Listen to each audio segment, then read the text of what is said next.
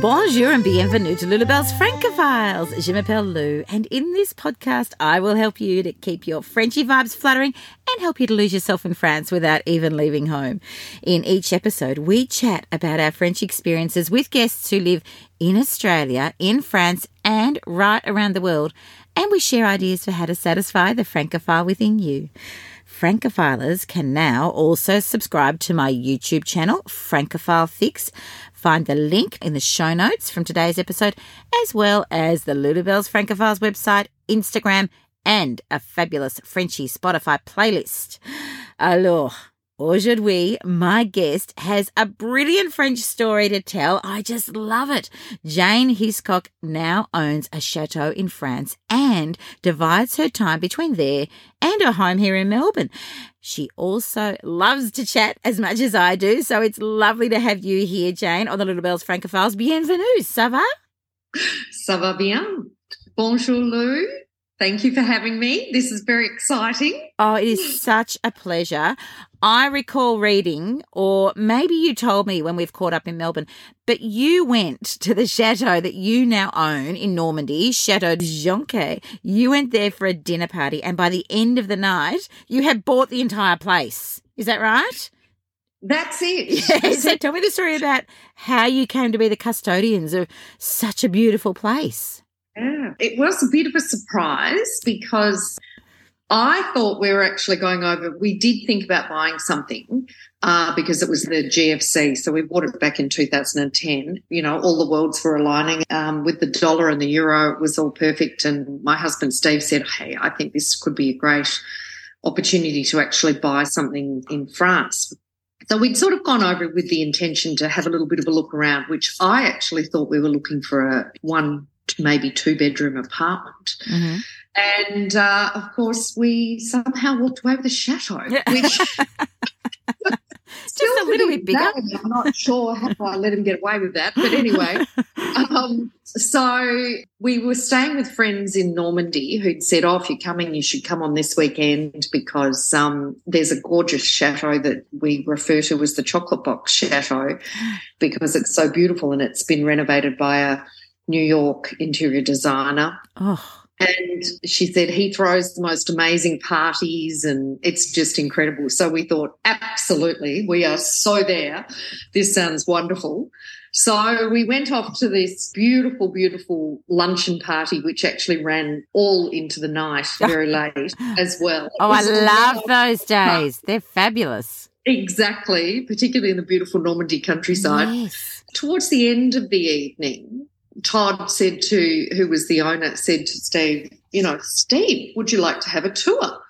And he said, absolutely. And, of course, I was 3 seconds behind him thinking, oh, my God, I'd so love to see what's upstairs, please. By the time we got to the top floor, Steve had been, you know, oohing and ahhing the whole way. And Todd turned to him and said, well, Steve, you know it's for sale. And, of course, Steve has just turned to me and mouthed, you know, oh, this is amazing.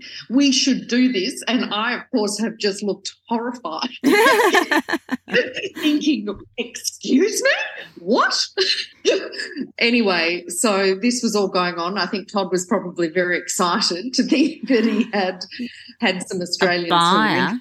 So you went from looking at apartments, 1 and 2 bedroom apartments in Paris, I think, and then that's where you started your search and you ended up with the Normandy Chateau. Correct. So Todd would have been thrilled. Yes. Yeah.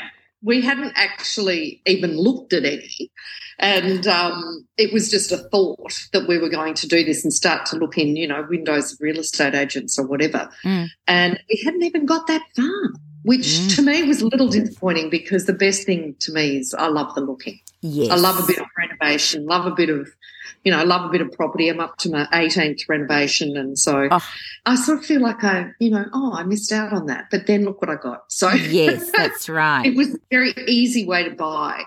Yes, especially when you know the owner and it's just going straight from one to the other. So yeah. why France? You said that Steve said the euro and the Aussie dollar were aligning and, this might be the chance to buy something in France. Why France for you guys? Have you always loved France, even growing up here in Australia? Yeah, we both always have, which we discovered actually when we first met, which was quite funny because Steve actually started speaking to me in French the first night I met him, which of course I thought was terribly impressive. And I'd always loved French and language at school and had continued it on, and it turned out so did he. Yeah. And when we were first together, we would always go and visit France every couple of years, was always our plan. And then even when the children came along, we had to wait till they were a little bit older because, life gets in the way. But it was always the love of the language, the food, the regions, everything about it really. For me, the French style and the architecture as well. Oh, yes. So beautiful. Oh. Yeah, so it really, really came from that, I think, that we'd always had this bit of a dream, probably somewhere in Europe, but really it was France. And a lot of that was probably the fact we spoke the language, and Steve is actually fluent in French, so that helped a lot. It does make a huge difference if you've got the language. I can't imagine how difficult it would be to move to a country where you don't understand anything. You can't read the signs. You don't know what you're looking at in the supermarket. That, I think, would be incredibly difficult. So I'm hearing you there. That is a big tick. And the architecture. I mean, I'm always saying on the podcast how I think the architecture in France is sometimes just as stunning for me, or sweeps me away more than the art in the galleries. Like, I just love the architecture. It sings to my heart. I just adore it. And not just the great big grand buildings, but every building, the amazing doors in Paris, or just even a regular building will have little fleur-de-lis or masonry that's got ivy leaves or other little hearts or something in it. It's got those extra detail that is always so delicious. And even the little country houses and in the country villages, there's a different kind of architecture for each of the regions, and I adore that because everywhere you go, you say, right, now I know I'm in this particular region because it's got this colour roof. I love all of that. I agree. Couldn't agree more. It's just amazing. It's the detail. I think they're very detailed in everything they do, I feel. Yes. Even the way in the beautiful patisseries, the way they'll wrap the eclair or whatever it is you're going to buy, and no one's ever rushed. They're always, so particular about everything they do, and you as the customer are so important. Well, they are like that in the countryside. Yes. Around us. But that's because we're in a very authentic area, which is also one of the things that we like about it. Now, I was going to ask you about that. So tell me a little bit about Chateau de Jonquet itself. You said it was a chocolate box chateau too. So what style of chateau is it? Well, that's probably a term that they just sort of used because it's so pretty and beautiful, and it is very different to a lot of other chateaus. It's painted white with beautiful pale blue shutters, and that was done in about 1850. So we're currently tracing all the history of the chateau and the area, which has been fascinating because we're thinking of putting it into a book. And it has been amazing what we've uncovered. So ours was originally built in 1635, and it probably was a manoir, I would have thought, at that stage. And then it was added to in 1850. Right. Added the two towers on the end in 1850, which would have been to follow the fashion at the time. Everybody wanted their chateaus to look like, Napoleon III. Yes. So they painted it white at that point, and we've actually been lucky enough to find old photos that were given to us by one of the architects, the old black and white photos from probably about 1850, maybe 1870, and it shows the old family at the front of the chateau and with the two towers and all the work that had been changed and put into it. So that was fantastic finding that, and that then led us on the journey of being able to find out, a lot more things about it. For example, in 2017, we did a very big renovation, which we uncovered the cellars that are underneath the chateau. Oh, wow. And that was massive. In fact, I actually thought they were going to knock the walls down of the whole place. It was terrible. But they didn't. They don't seem to have the same rules over there as we do for building. And in uncovering that, we discovered that there's two quite large cellars underneath, one where they would have cooked and then brought the food up through an external staircase, which we also found, to the dining room. And then the second one, it's got a floor that has been covered over, which we're not quite sure when exactly that happened, with an extra concrete floor. And so we're not sure what's hidden under that. And it could be a very, very large well, which apparently is quite common, because we looked at them when they said, it's probably a well, and we went, what? Under the house? Are you kidding? I'm thinking, no. And they said, no, of course. And looked at me like I was completely mad, of course.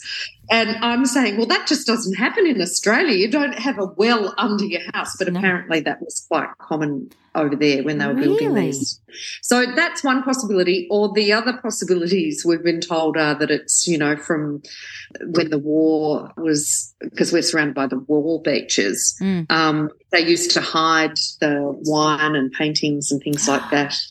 Or their, precious goods under the floor. So maybe it's got a hidden floor. But I'm too scared to let anyone put a hole in it to have a look. Yes, that history is fascinating, isn't it?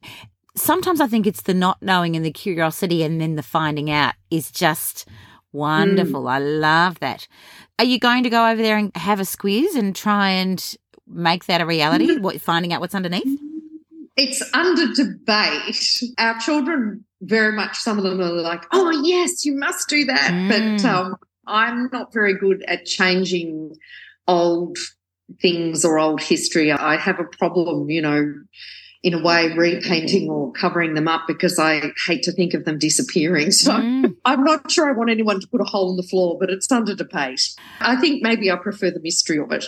Maybe, yes. I have seen in some chateaus where they painstakingly remove each thing to either put in modern pipes or, to find out what's underneath.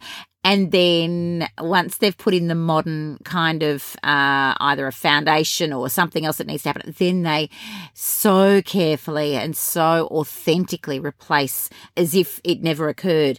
And I love that you can modernise sometimes some of these old chateaus, because from 1665? From then 1635 to now. I mean, clearly there's running water, there's all these other things. So chateaus do evolve, but maintaining the spirit and the authenticity, that's quite important. I can see why you would have to really, really think carefully and be quite considered about your decision of how you move forward with that. But yes. I am with your kids a little bit. I think the curiosity would kill me. I don't think I could not. I could not know what's under there. That'd be too much. That's it. So you said you're surrounded by the Normandy beaches. Tell me about that little area of Normandy where you are. We're actually probably a bit over an hour from the Normandy beaches in reality, but we're located sort of halfway between Paris and Deauville. And that, again, was sort of just luck that we ended up there, because we didn't really know that much about Normandy. We travelled to everywhere else in France, but we'd never been up there. So it's been a wonderful surprise to find that there's so much to do and see in the area, and how much we love the area and how authentic it is. So it's like living in a very much a working town where we are. We're in the middle of fields because it's all farming land, but our local town has just grown so much in the 10 years we've been over there. It started off, it had one school, and now it's got 2 high schools, and they're currently building a university. So, oh, wow. Yeah, it's been fabulous for us, because, of course, it's brought so many young people to the area, and also the shops and the things that support all of that. The infrastructure has been fantastic. So we love that, and we also love that it's still very much a French town. You'd be very hard-pressed to find someone who spoke English in the shops or anywhere, and that is also what we were kind of looking for and fell upon really by chance, because part of this idea to buy something was that we could immerse ourselves in their culture and discover, what their lives are truly like and how do they really live on a day-to-day basis. And, of course, we just lucked upon finding that, because in a lot of the towns in other areas, down south and so forth, there's a lot of English spoken. In fact, we really wanted the opposite. We wanted to meet French people and eat their food and find out how they lived.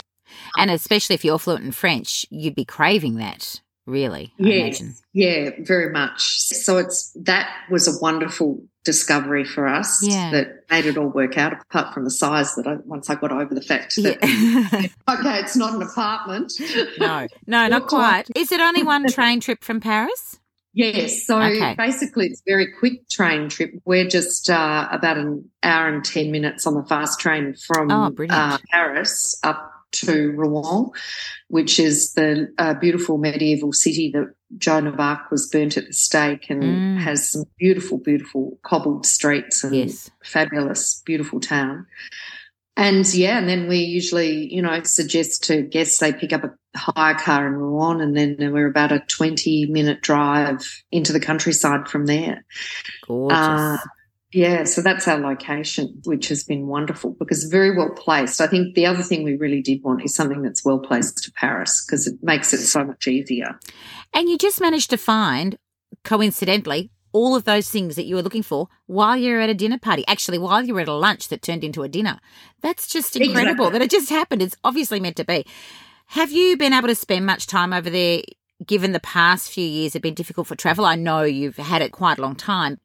2010 was when we bought it. Mm-hmm. And we have managed to make it work through various things because our kids were at school here and we sort of juggled all of that, although the older two were about to finish at that point. Mm-hmm. And the younger one actually embraced it, and it's almost become part of his journey as well. And he came, when we did the renovation in 2017, he'd just finished school, so he came and did a gap year with a friend and worked for me on site when we were doing this really big renovation. And that's sort of been a highlight for him. So tell me about the renovation, because I was wondering how much work you'd actually done. I know that you don't want to affect and change and keep the integrity of the beautiful history of the chateau, but knowing that you've done a renovation, what kind of work did you do through that? So we actually have just completed renovation number 3. Oh, my goodness. When I say, I said, Steph, there's not much to do. That was back in 2010. We are now up to renovation number 3. But 2017 was sort of our big renovation. We didn't want to, as you were saying, we didn't want to touch the main section of it, but there were some things that really did need attention. For example, it only had 2 bathrooms when we started. Mm-hmm. And getting bathrooms into chateaus, I think, is one of the most difficult things I've ever had to do, but very worth it, but incredibly difficult because the walls are so thick and you can't always run through the existing panelling, and the panelling can't be reproduced, and there's all this sort of thing that goes on. So we added, in 2017, we decided to add a really large conservatory that almost doubled the size of the chateau, actually, at the back of the property overlooking the swimming pool. Right. Because we have many, many beautiful, beautiful trees. And I always had this vision that if we could just have a beautiful, large family living area, kitchen, a more relaxed area for people to, go in and out, bringing the outdoors in, really, I thought it would be beautiful. Anyway, we succeeded. We got that in. I always think it felt like it took a really long time, and I lived there for most of 2017 getting it done. But in fact, it actually was fairly quick when I compare it to other renovations we've done. Yes. But at the time, you're so in the moment, you forget, and you're just sort of, saying, come on, where's the plumber? And you're seeing everything happen incrementally, so it probably feels really slow when it really isn't at all. Exactly. So in 2017, we added a beautiful, beautiful new kitchen, a La Cornue kitchen. They're the stoves they cook with in the Ritz, and it's a very famous French brand. Mm-hmm. And I just fell in love with them. And also they do entire kitchens that are made of enamel, which I thought would be very useful as a surface in a conservatory. So it's been great because it doesn't fade or anything like that, and it's beautiful. Yeah. So, what colour is the kitchen? Yeah, I went for a French blue. Oh, yay. Oh, I love that. I love colour, and I love using colour, And with the white background and the green of the garden, it was just a real pop. So we've been really thrilled with that. And then this gorgeous sitting area that's next to it that's also really large. And then the doors just open up to the swimming pool. So that was big. So we added that. We uncovered the cellars at that point. So we put a big staircase down to the cellars. Mm. We added in a couple more bathrooms. So how many bathrooms do you have now? We now have 5, which is great. And with the chateau, we've actually reduced it in bedrooms to sleep 12. Mm-hmm. So there's 6 bedrooms and 1 bedroom shares a bathroom. Bathrooms are really quite large, so, Yeah. So I'm really pleased we've managed to get that done, because that to me is one of the most difficult things I've ever had to do, and I'm so pleased it worked. So it's great. Yes. And then what we did was we bought the farmhouse next door off the neighbour in 2013 yes. and added to our accommodation. Because once we bought this, I said, Steve, what on earth are we going to do with this? Because I don't like things just sitting idle. No. And I thought, we can't have that massive chateau sitting by itself with no one enjoying it, is the way I see it. And because we'd found that we'd had such a great experience meeting all these, local French people and experiencing this amazing local thing that we never thought would happen, I said to him, I think we should turn this into some sort of business so somebody could experience the same thing, because I really, really want more Aussies or English or Americans, or we do get French as well, just to come and experience what living in Normandy is like and what living in our little local town is like. So that's where the rental business started, and therefore hence also buying the Petit Jonquet next door so that we could add to the accommodation. Brilliant. Well, you've got me hooked. So, yes, I'll absolutely be coming over there to stay at some point. Oh, it sounds fabulous. I hope so. Yes. Now, tell me about Petit Jonquet. So that used to be the farmhouse next door that you bought when it came up for sale. Have you renovated that as well? We have. So Petit Jonquet used to be the stable house to the chateau, and it was built in the late 1800s. Right. And the history surrounding that has actually been interesting too. Things like it's built of red brick, which we only just found out from, this last visit when we were doing some research, that the way the bricks, some of the colours are black, means that there was a kiln in the local town, and that has dated it at about 1890, because that's when the kiln was there. So we found all these interesting things like that along the way. But what had happened was it had been sold off in the 1970s, as in the stable house had, from the chateau, and separated out onto a separate title to a French guy who was, I actually think, a bit of a French hippie, actually, back in the 70s, because he bought it and turned it from a stable into a house. And they brought their children up there, and he had the most incredible orchards and gardens and ponds where he used to grow his own frog's legs. Really? Yes, and snails. And we actually call it the Garden of Eden, because nothing stopped growing there. It's just relentless. You feel like you come back and there's just, ivy and everything everywhere, and beautiful flowers. Oh, it sounds magical. It is, but in terms of maintenance, it's a bit of a nightmare. Oh, yeah, okay, I get you. Right. So he had done quite a bit of work in the 70s, but it was all very homemade. Right. And after we bought it, because we knew we thought, look, he's putting it on the market. You'd be crazy not to join them back together. I also had this idea that, if it's been like that originally, we should really try and put them back together. So then we had to do a little renovation on it, which actually wasn't such a little renovation, even though we start out that way. And it needed rewiring and all sorts of things. It didn't have a septic. It was just a bit of a nightmare, but that's all right. It was a very interesting project. But on that, I thought, well, I can't do this by myself. I'm not going to live over there by myself for 4 months. And Steve works in Melbourne, so it's, not always possible for him to be there for a long time. So I decided, how am I going to get this done? And I thought, well, I need company. So I sent this email to a whole lot of friends, quickly got many, many replies. And I said, anybody want to join me painting, gardening, renovating, springtime in France, what could be better? Red wine, French men. Yeah. It doesn't get better. Good times, meeting new people. Absolutely. How fabulous. And I actually ended up with 10 girlfriends who all came over, and it was wonderful because, in fact, a lot of them hadn't actually met each other really before because they were from different walks of my life. And I also loved that I had all these friends that came together and met each other, and then now some of them have actually become firm friends themselves. Oh, I love that when your different worlds collide and those people, they get along really well, and then that enriches your life because you then can spend more time with them together, and you might actually find they'll come back and stay at the chateau together with you at some other point.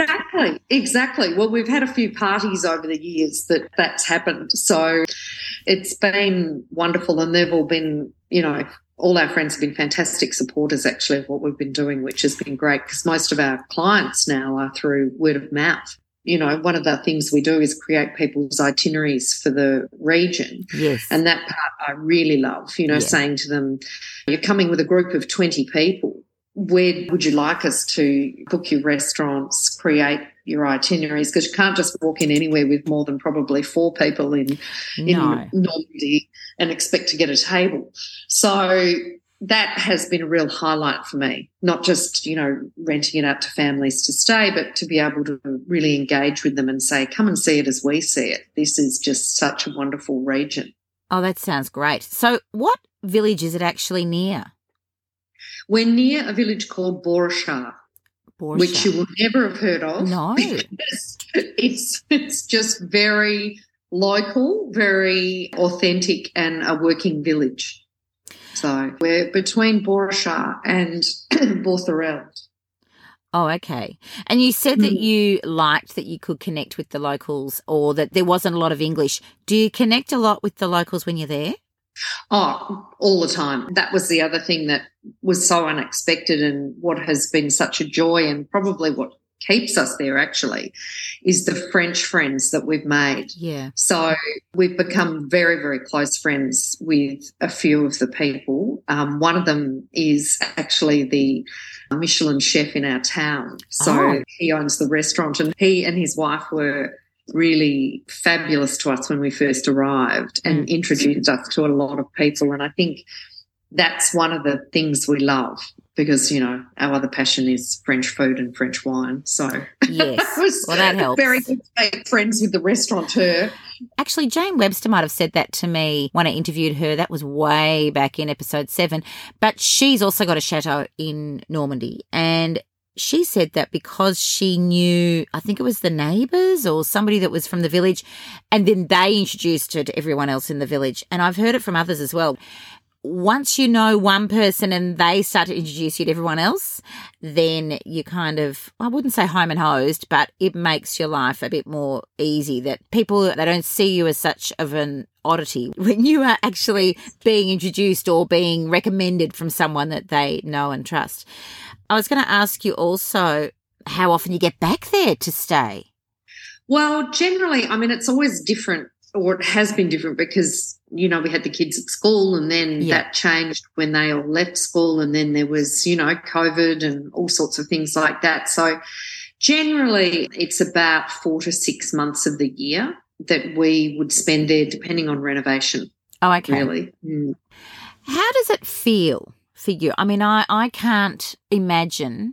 I like to think about it, but I can't imagine how it would feel to have your own little piece of French history and culture to stay and enjoy. So how does it feel for you when you are in Chateau de Jonquet? Well, I think we always feel like a custodian. You walk in and push back the shutters and open the doors, and everything's creaky, and, so it's usually been locked up for months because I like to get there first before, we start the rentals. And there's always so much to do. Everything's covered in sheets, it's like unlocking a big old house. And it does in some way, which is really probably a bit weird, it does feel like home. So you feel like you're coming home, and it has a beautiful warm feeling to it, and yet you still feel like a custodian. I imagine you might feel a little bit of a connection to the other custodians that have been there in the past, that you are following on from them, and hopeful, I suppose, that they like what you're doing. It's great that you are modernising a part but not changing the actual chateau, because you've added it on but been sympathetic to the way it already stands. Do you feel a lovely connection to the past of it when you're there? You do. You feel, and you probably feel the connection through the garden, because we have a lot of amazing, in the driveway, the trees are 400 years old that were there from the very beginning of when it would have been built in 1635. And those trees actually used to run through the next field, because the person who originally owned the chateau would have had, many, many, many acres around there, hundreds of acres. So you feel this connection when you touch the walls, or when you're going through the garden and you're walking through these amazing trees. There is definitely a connection to the past. Yeah. It's got just such a comfortable feel. It's really interesting, a very, very comfortable feel. Even looking at photos of it, to me, it exudes this kind of warmth, like it's going to open up its arms and wrap you up when you go there. It has that sense. Yeah, very much. It does feel like that. And it also feels, for some reason, it always feels like a party house. I don't know why that is, but it feels so welcoming, and you feel content. It's a very happy place, I think. It must have had a very happy past, because it always feels very happy. And we get home and we always, to her, and we call her a her. I'm not quite sure why, but she seems like a she. Yes. And you do feel like she, breathes a sigh of relief and says, oh, they're back. That's great. A bit like, when we first saw her after not being able to get there in COVID, I felt like she'd been hanging on, waiting for us to come back to fix her, because she had a lot of problems after 2 years of not being lived in, because they can't be left. And, of course, we couldn't get there. That was very much how it felt. I felt like she was literally hanging on, waiting for someone to come and save her and help her. Probably breathing a sigh of relief when you got back there, I imagine. Which I wasn't. Yeah, no. So much to do. Yes. Do you think you'll ever make the permanent or long-term move to Normandy and to Chateau de Jonquet? No, definitely we see it as a lovely addition to our life and a beautiful experience, but our home will always be Australia, and our life will always be in Australia. We would probably never spend more than 6 months there. What can visitors who might come from Australia to Chateau de Jonquet expect from that part of Normandy? I know you mentioned the beaches and, there's war memorials and things like that around that area, but what are some of your favourite things to do in that region? I think that was another great surprise. There's an enormous amount to do in Normandy, which is really quite varied. So, there's a lot of hikes and walks in the forests. We're surrounded by 4 or 5 beautiful, magnificent golf courses, and, things like antiquing and brocanting in the market, and then just the authentic French markets. There's, old ruins, monasteries, Monet's garden, all the Impressionists used to paint up there. Yeah. So there's many, many beautiful scenes that people would have seen depicted in so many of his artworks. Yes. And we're also near to the coast. So Deauville, which is one of my favourite places, I'd have to say. The Parisians often have beach houses there, so that's on the beach, and I love Deauville. And then there's Honfleur as well, which is just magnificent. And Étretat, which is another one that we love to go to, which is a bit like the White Cliffs of Dover. It's these massive, massive cliffs, and there's a beautiful place which has got sort of modern art installations called the Jardin d'Étretat, and it's all set amongst a garden, and it's just magnificent. So we love doing walks and hikes up there. There's just so much to do. It's incredible.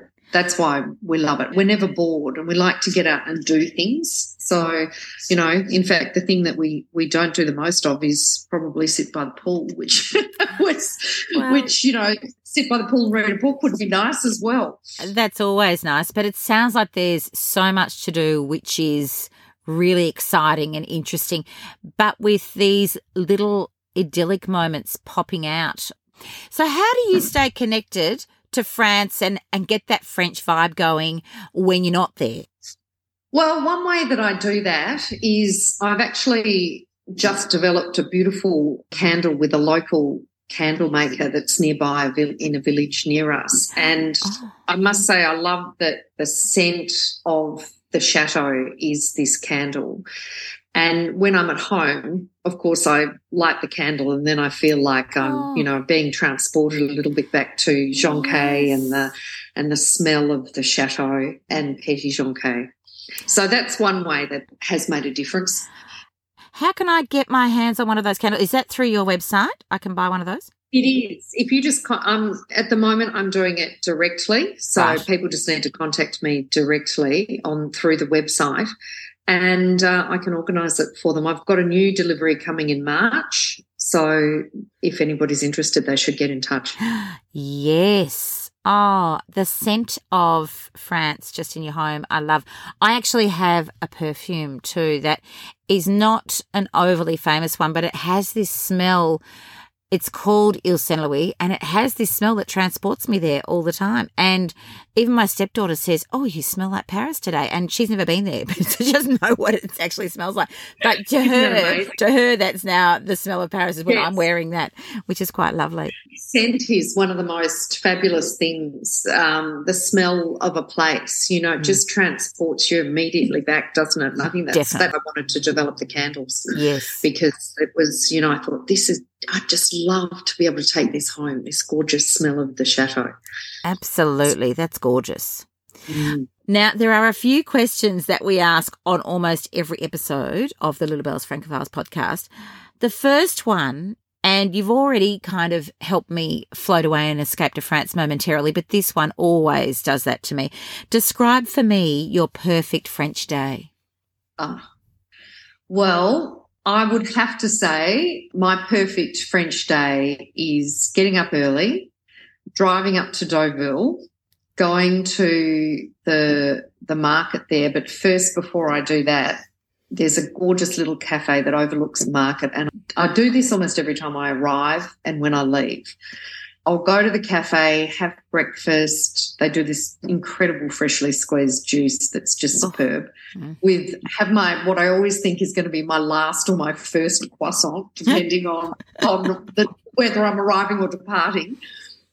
I love doing that. Then I pop over to the market, wander through all the stalls, say hello to all my friends some of them are the shopkeepers there, and have a wander, buy whatever it is that I want to either cook for dinner that night or for the next day, and then go back to the chateau, usually sort of spend the afternoon either working or, tidying up, sort of cleaning everything and making sure it's all good.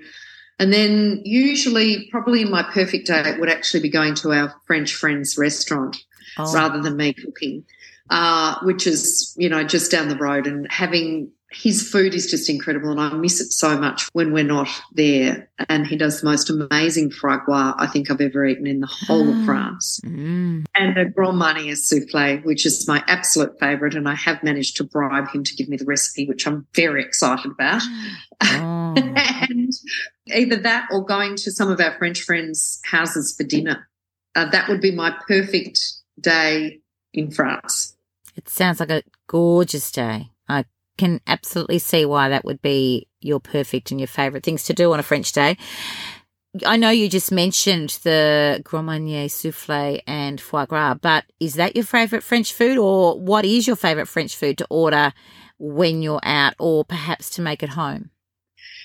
I'd have to say that is my favourite. Any of our friends' cooking is my favourite when I'm in France. But to cook, I actually have another favourite, because I actually do like to cook as well. And when we first bought it, and our son Jackson came over to, do the sale, and it was all very exciting. He was the only one of the children who came because he was the youngest. And he said, Mum, I want you to cook that beautiful dish that you make in a creamy sauce. And I have this dish that just evolved really from being there. I bought in the shops what I thought was veal, a scallop of veal, but in fact it was turkey. And I'd never seen a scallop of turkey before. And so I bought it and I put it together with leek and mushroom in magnificent cream from Normandy, which is just amazing. And then I add a little bit of apple jelly to it because the two things Normandy is famous for is its cream, its butter, and its cider, the apples. So that is actually what I love to cook when I'm there. And I think that's my favourite dish, and I have to say that's Jackson's favourite dish. Do you have a recipe for that?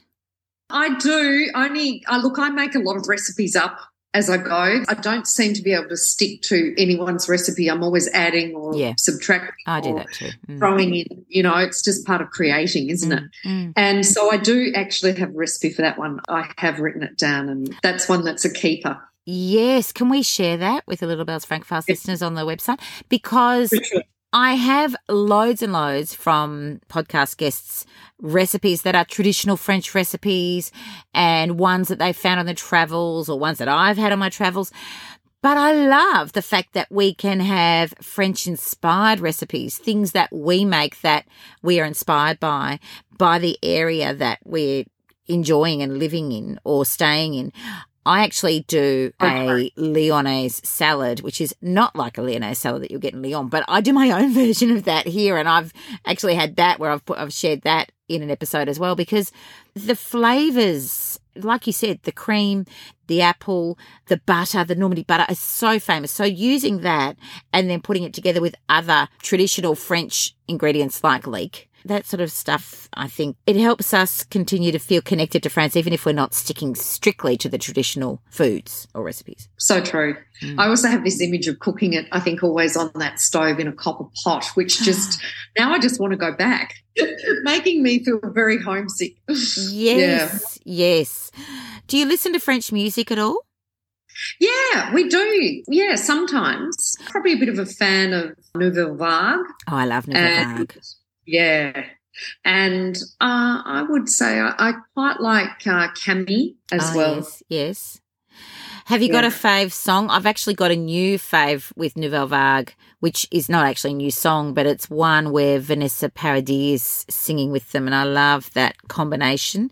It's really quite gorgeous. But have you got a fave from any of them that we could share on the Little Bells Francophiles Frenchy Spotify playlist? Yeah, great idea. I would say that one of Camille that's called In a Manner of Speaking. I like that. It's in English, but I love that one. Oh, we can still whack that in there. She does have a beautiful voice. And gorgeous voice. Just a gorgeous style, I think. So we will share that one on the Little Bells Francophiles Spotify playlist, because I hear from a lot of people that they just tap into the playlist and they listen to that while they're in the car or anywhere else. So it just transports them away and they can think of France while they're actually listening to the music, which is a lovely thing to do if you're feeling homesick like you are now.